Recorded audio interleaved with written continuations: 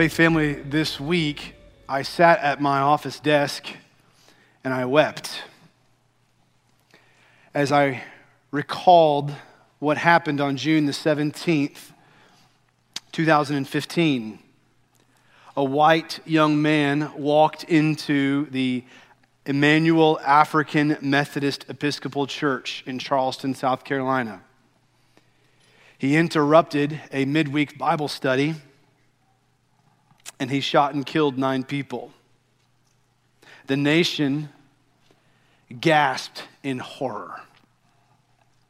The national media swarmed to the city of Charleston, and 2 days later, the shooter stood in court in an isolated room and through a live simulcast faced the judge.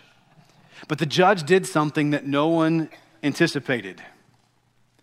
He asked if any of the family members of those who were slain would like to speak.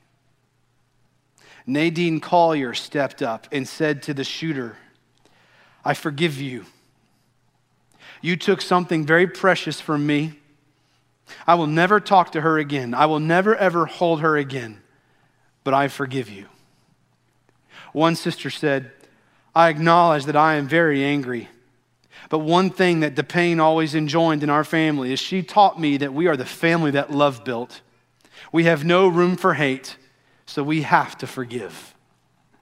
Anthony Thompson said, "I forgive you, and my family forgives you. We would like for you to take this opportunity to repent. Repent, confess, give your life to the one who matters the most, Christ, so that he can change you and you'll be okay.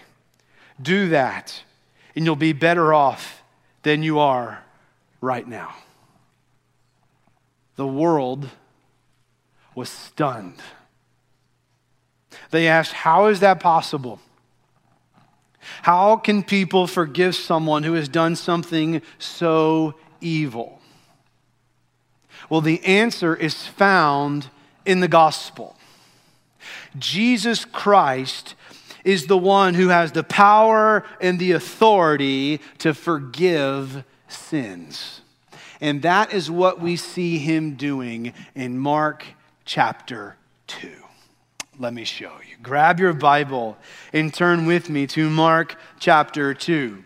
We're walking through this gospel together as a faith family in a sermon series called On the Move. And we're seeing Jesus move throughout this gospel account in a fast-paced, hard-hitting approach of ministry, reaching many, many people for the sake of the gospel. Over the last 6 messages, we've seen Jesus baptized by John, tempted in the desert, launched his preaching ministry, called his first disciples, cast out demons, healed the sick, retreated to pray. And last week we saw him cleanse the leper. Now in chapter 2, Mark introduces the reader to some religious leaders called scribes. Scribes were lawyers who were also Pharisees. The Pharisees were religious leaders who looked religious on the outside, but spiritually were dead on the inside. They pressured everyone else to keep man-made rules. They put out in front of everyone this facade that they were spiritual, but Jesus saw through it. Jesus saw through the mask, he saw through the facade, and he saw them for the hypocrites that they truly are. So starting in chapter 2, all the way through chapter 3, verse 6, we see 5 conflicts that Jesus has with these religious leaders. Now, when we get to chapter 2, verse 1, we catch up with Jesus, who's traveled all throughout Galilee, the northern part of Israel, and he's preaching and he's healing people. He's now returned, chapter 2, verse 1, to his ministry headquarters in Capernaum. Read with me in Mark chapter 2, beginning with verse 1. It says, when he entered Capernaum, again after some days, it was reported that he was at home. So many people gathered together that there was no more room, not even in the doorway, and he was speaking the word to them. They came to him bringing a paralytic carried by 4 of them. Since they were not able to bring him to Jesus because of the crowd, they removed the roof above him. And after digging through it, they lowered the mat on which the paralytic was lying. Seeing their faith, Jesus told the paralytic, "Son, your sins are forgiven." But some of the scribes were sitting there, questioning in their hearts, why does he speak like this? He's blaspheming. Who can forgive sins but God alone? Right away, Jesus perceived in his spirit that they were thinking like this within themselves and said to them, why are you thinking these things in your hearts? Which is easier, to say to the paralytic, your sins are forgiven, or to say, get up, take your mat and walk? But so that you may know that the Son of Man has authority on earth to forgive sins, he told the paralytic, I tell you, get up, take your mat and go home. Immediately he got up, took the mat, and went out in front of everyone. As a result, they were all astounded and gave glory to God, saying, we have never seen anything like this. We see in the text how Jesus displays his power and authority to forgive sins. Notice these three realities here in the text. The first, I want you to see the determination of friends. The determination of friends. Upon entering Capernaum, Jesus is in someone's home, probably Peter's mother-in-law, but we don't know for certain. And Jesus is, verse 2, teaching the word. The crowd is so great, it's standing room only. People are all around the doorways, and I'm sure that they were grateful that the fire marshal didn't show up. Well, after seeing the people overflow to the outside, these four friends, they don't get discouraged. They don't look at this big crowd and just say, that's just a closed door. They don't apologize to their friend and say, sorry, bro. There's just no way that we can get you to Jesus. No, they're desperate. They're eager to get their friend healed by Jesus. And so they plan a different way. Their strategy, dig through the roof. Now think about the significance of this moment. Imagine right now that quite literally we start hearing something above our heads. And for those watching live stream, look above you, okay? And all of a sudden a hole opens up, light comes shining through, and then four heads pop out through the hole. Y'all, I wouldn't handle that situation well. That's what's happening right here in the text. Here we see Jesus teaching in this home, and all of a sudden a hole appears in the roof. These men, verse 4, they unroofed the roof. Now, houses in this area during this time period were typically one-story houses with a flat patio as a roof with an exterior staircase. The roof was made of timber beams holding up the joists, and they had a mud covering with thatch and twigs and straw. And so these men, they get to the roof and they start digging. Debris probably starts falling down on those on the inside. Dust begins to fall like snow into the laps of those who are sitting there. The dirt and the straw starts falling upon those inside, and all of a sudden these four men peer inside. Then slowly, carefully, probably with ropes holding each corner, the man is lowered down on the mat. Except the man isn't moving. He's paralyzed. The paralytic, he's unable to crawl to Jesus. He's unable to hobble to Jesus. He's so feeble that he's completely dependent upon his friends to carry him to Jesus. Well, according to Luke 5:19, his friends put him right in front of Jesus. And instead that they lay him there at his feet, and there it is, the prince and the paralytic. These four men have loved their friend. They have labored. They have sweat. They're doing whatever it takes to get him to Jesus. Westwood, may that be a picture of us. Yes. May we do whatever it takes to get people to the feet of Jesus. May we labor, may we leverage all that we have and all that we are to see people brought to faith in Christ. You see, faithful Christ followers do whatever it takes to get people to the feet of Jesus. May that be true of us. That in our minds and in our hearts, I'm going to say, God, whatever it takes, would you use me to bring as many people as possible to Christ? May we leverage our relationships and our resources. May we financially start being generous and going over the top because we want to see people come to know Jesus. May we lose sleep because we're on our faces begging for God to save people who are far from him. May we do whatever it takes to bring people to the feet of Jesus. But I also want you to see here in the text, not only the determination of these four men, but secondly, the deity of Jesus Christ. Notice what happens next, verse 5. Seeing their faith, Jesus told the paralytic, "Son, your sins are forgiven." Jesus sees the faith of these five men. Now don't miss that. They proved their faith by what they did. You see, actions prove faith. You may say you believe something, but it's proven through your life. People will see on the outside what you believe on the inside. Well, Jesus says, verse 5, "Son, your sins are forgiven."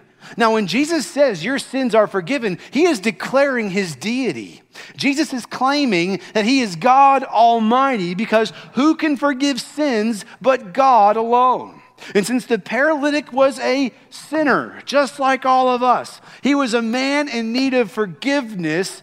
He needed to go to God to be forgiven. In comes Jesus.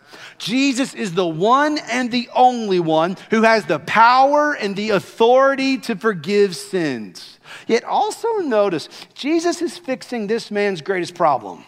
Jesus is meeting this man's greatest need, and it's not new legs. This man's greatest need is not a new body. This man's greatest need is a new heart. This man needs to be forgiven of his sins, and that is what Jesus came to do. Hear me. Your greatest need is not food, water, and shelter. Your greatest need is not health, education, or the latest cell phone. Your greatest need is a divine pardon. You see, eternal forgiveness is the greatest need of every human being. Physical healing is temporary, y'all. But spiritual healing is eternal. This paralytic is still going to die. He is still going to stand before God in judgment and give an account. And so here is Jesus addressing his greatest need first. Spiritual healing, y'all, is far more important than physical healing, which, by the way, should affect our prayer life. Now, yes, we are to pray for the physical needs of people.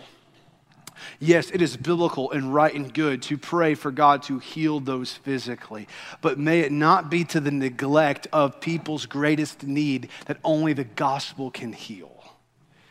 So let me ask you this question. If God answered all of your prayers this week with the word yes, how many people would be saved? Let us not neglect praying for what is far more important. And it's not just the physical healing of people, yes and amen, but let's also be praying, God, would you take the gospel into the hearts of those who are far from you. Westwood, let's be a people who pray for the nations.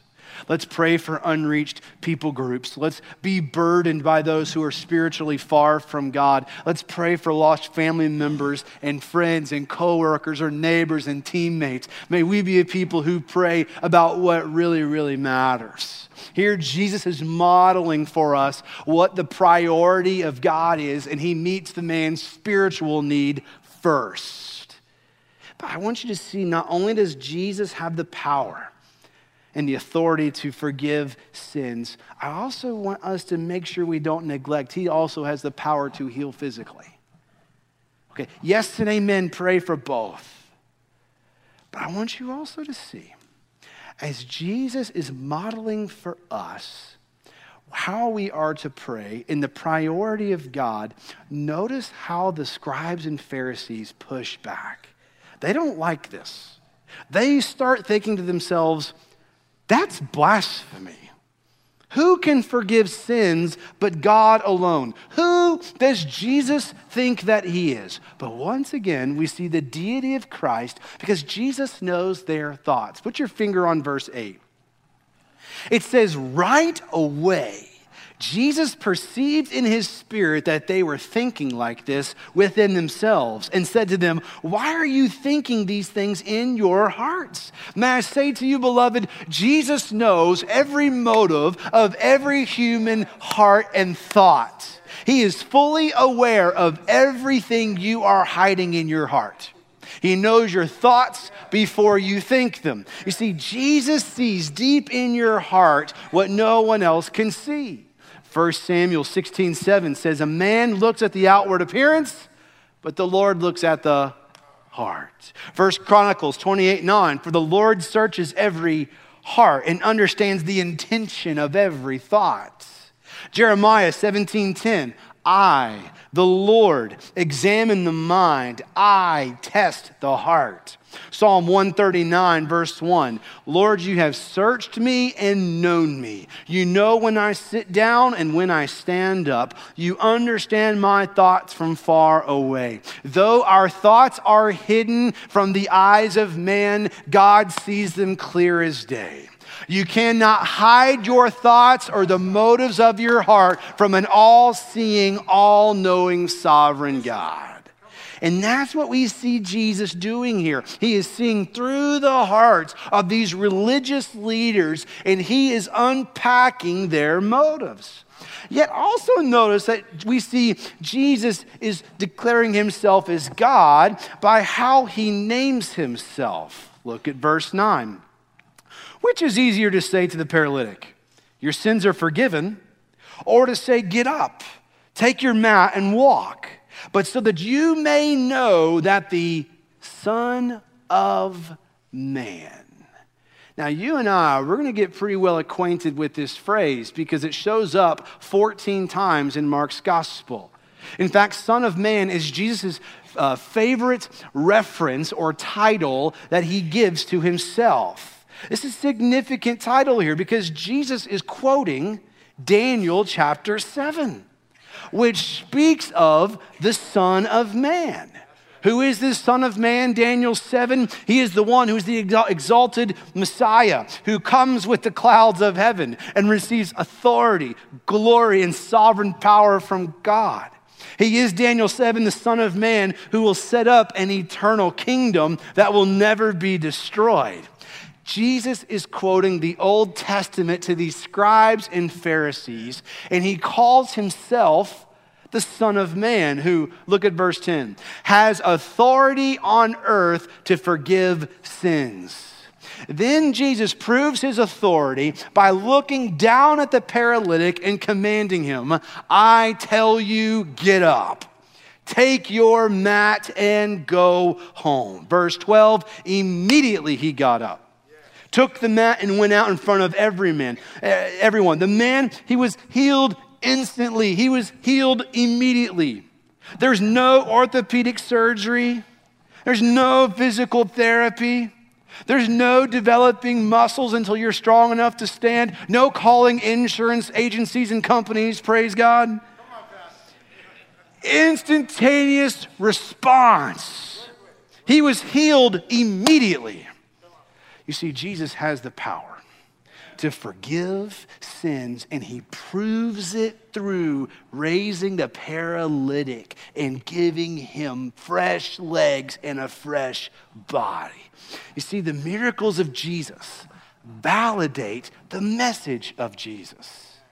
Isn't it interesting that the man came into the presence of horizontal, but after encountering Jesus, he leaves upright. A foreshadowing of Jesus, who is going to go into the grave, but is going to come back alive. And this is also a picture of you. Before you came to faith in Jesus, spiritually, you and I, we were paralyzed. We couldn't do anything for ourselves. We could not rescue ourselves. We couldn't save ourselves. We were dependent upon another. We needed someone who could give us life. We heard the gospel. The Lord sent someone to us who told us the good news of Christ crucified, who goes to the cross, dies in our place, and through him forgives us of sin, adopts us into his family, gives us an inheritance, and we go from being horizontal to being made alive. God brought you to life. And then we see the men, verse 12, walk out in front of everyone. Jesus has not only raised you up, but he has sent you out on mission to go out into the world with freedom and with forgiveness. And you get to declare to the world, let me tell you what Jesus has done for me. Westwood, may we never get to the point where we get over this. You were dead, but now you're alive. You were headed for hell, but now you have a home in heaven. We once were paralyzed spiritually, but God raised you up and made you alive. This is the gospel that transforms everything about us. And so we see this transformation take place in the life of this man. Third thing I want you to see in the text is the dumbfounded crowd. They're just dumbfounded. Verse 12, as a result, they were all astounded and gave glory to God, saying, we have never seen anything like this. They're astounded. They're amazed. This man was probably dancing and shouting and stomping and hooping and hollering because he once was paralyzed, but now he's got a new body. Don't miss this, y'all. This is a foretaste of your future. There's coming a day in which God's going to give you a new body. That which is now dead physically is going to be made alive. God is going to bring to life those who are physically dead but spiritually alive in him. God's going to raise you up and you're going to have a new body. It will never get sick. It will never sin. It will never die. You will be with Christ. Y'all, let's not get over what just happened here in the life of this man, and let's not allow ourselves to get over what Jesus has done in us. Don't ever get over your salvation. Don't ever allow yourself to get to the point where you go spiritually dry. Be amazed of what God has done in you. You have reason to shout and to dance and to sing and to hoop and to holler. It's because what once was dead has now been made alive. This is who you are in Christ. It changes everything about you. You are now alive in Christ. And the crowd was amazed. We've never seen anything like this. Question, do people look at you and say, well, I've never seen anything like this? This person's been changed. They're in love with Jesus. They look drastically different than the rest of the world. May that be a testimony of you and I, that we display before a watching world the power and the beauty of the gospel, that God is able to take dead things and make them alive, and he's able to take those who are paralyzed and bring them to new life. That's what we see God doing here in the text. You see, because of Jesus, you have been forgiven forever. So what is forgiveness? In your notes, I made 5 components of forgiveness, a mark that I want you to see. Y'all, there are many, many, many more. But for the sake of time, I gave you 5. The first is this. Forgiveness is not a feeling. There may be times in which you don't feel forgiven. Or there may be times in which you don't feel like forgiving someone else. But you see, forgiveness is not about your feeling. It's a decision of the will. In times in which you don't feel like it, it is a decision in which you make up your mind, I am going to forgive. You see, there may be times in which you just don't feel like forgiving someone, but remember, God did not wait until you were good enough to earn his forgiveness. God did not wait until you were forgivable. Romans 5:8. But God demonstrates his own love for us in this, that while we were still sinners, Christ died for us. Forgiveness is not about a feeling. It's a decision of the will. But I want you to see, secondly, that forgiveness is the cancellation of a debt. You see, when a sin is committed, then a debt has occurred. We have a sin debt against God. So how do we pay him back? What are the wages of sin? Romans 6:23, for the wages of sin is death. Therefore, in order for our sin debt to be canceled, a death has to occur. Enter Jesus of Nazareth. Jesus pays the debt through his death that you could never pay. And so either you have to pay for your sin or you look to Jesus. But in order for forgiveness to take place, there has to be a cancellation of the debt. Which, if someone does not trust in Jesus, this is why hell is forever. It's because the debt can never be paid. But this is why the cross is so significant. Jesus' death was once and for all. It paid for your sin in full.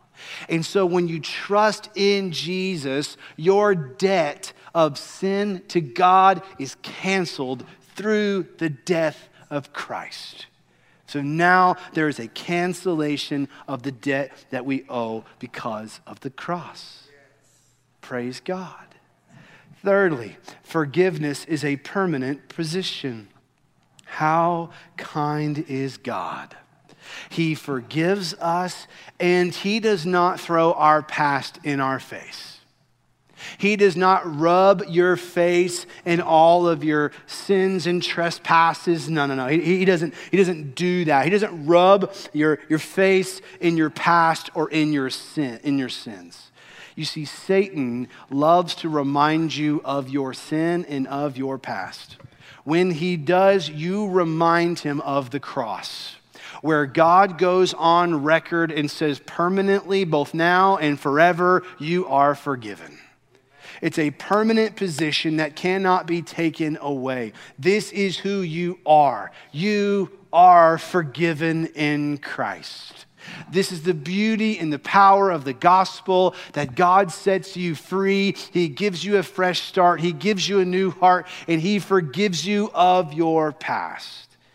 Fourthly, I want you to see that forgiveness is free and freedom.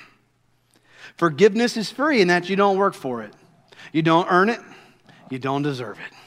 It is a free gift. It is a gift of sovereign grace from God to you. But also, forgiveness is freedom. You are free from God's wrath because of Christ. And so now you are empowered to forgive those who have hurt you, those who have harmed you, those who have sinned against you. You experience Christ's freedom by forgiving those who hurt you.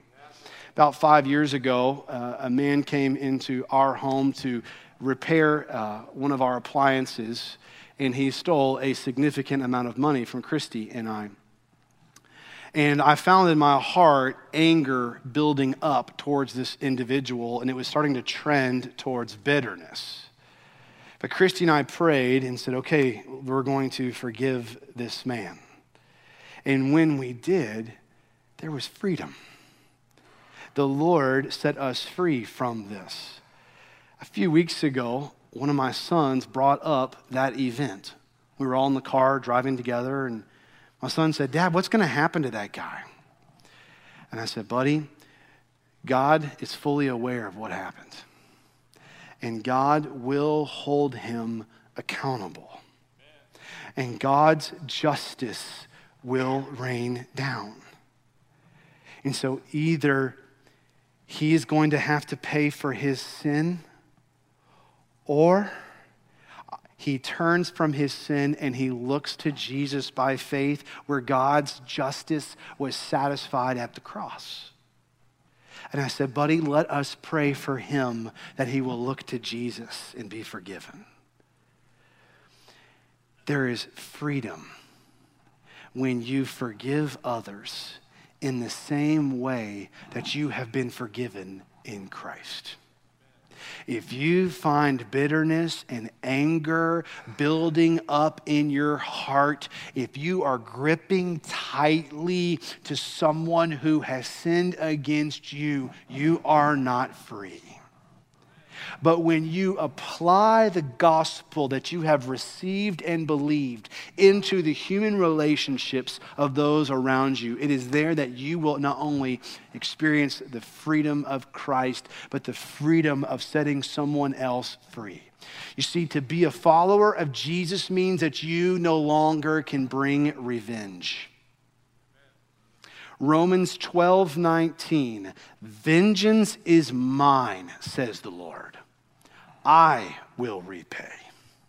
And so either the person who has hurt you, they pay for their sin, or by faith they look to Jesus who paid for their sin.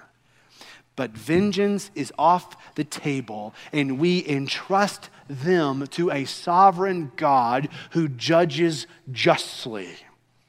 He sees the court case, he will make no mistakes, and he will bring justice.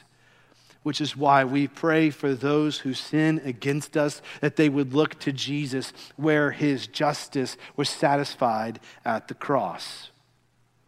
I want you to see, fifth and finally, that forgiveness is blood-bought. Your forgiveness was paid for by the blood of Jesus Christ. In him you are clean and all of your sins are washed away. So what's the challenge? Okay, what are you calling us to do? What's the impact point? And it's this: forgive. Just as God in Christ forgave you. Beloved, I want you to hold fast to Mark 2, and maybe later today you get alone with the Lord and you underline verse 5. You circle it, you highlight it, you memorize it, you plant it on the front of your heart, because it's there that you hear the voice of Jesus speak to you. Your sins are forgiven. You have been washed. It's a divine pardon that you experience through the blood of Jesus Christ.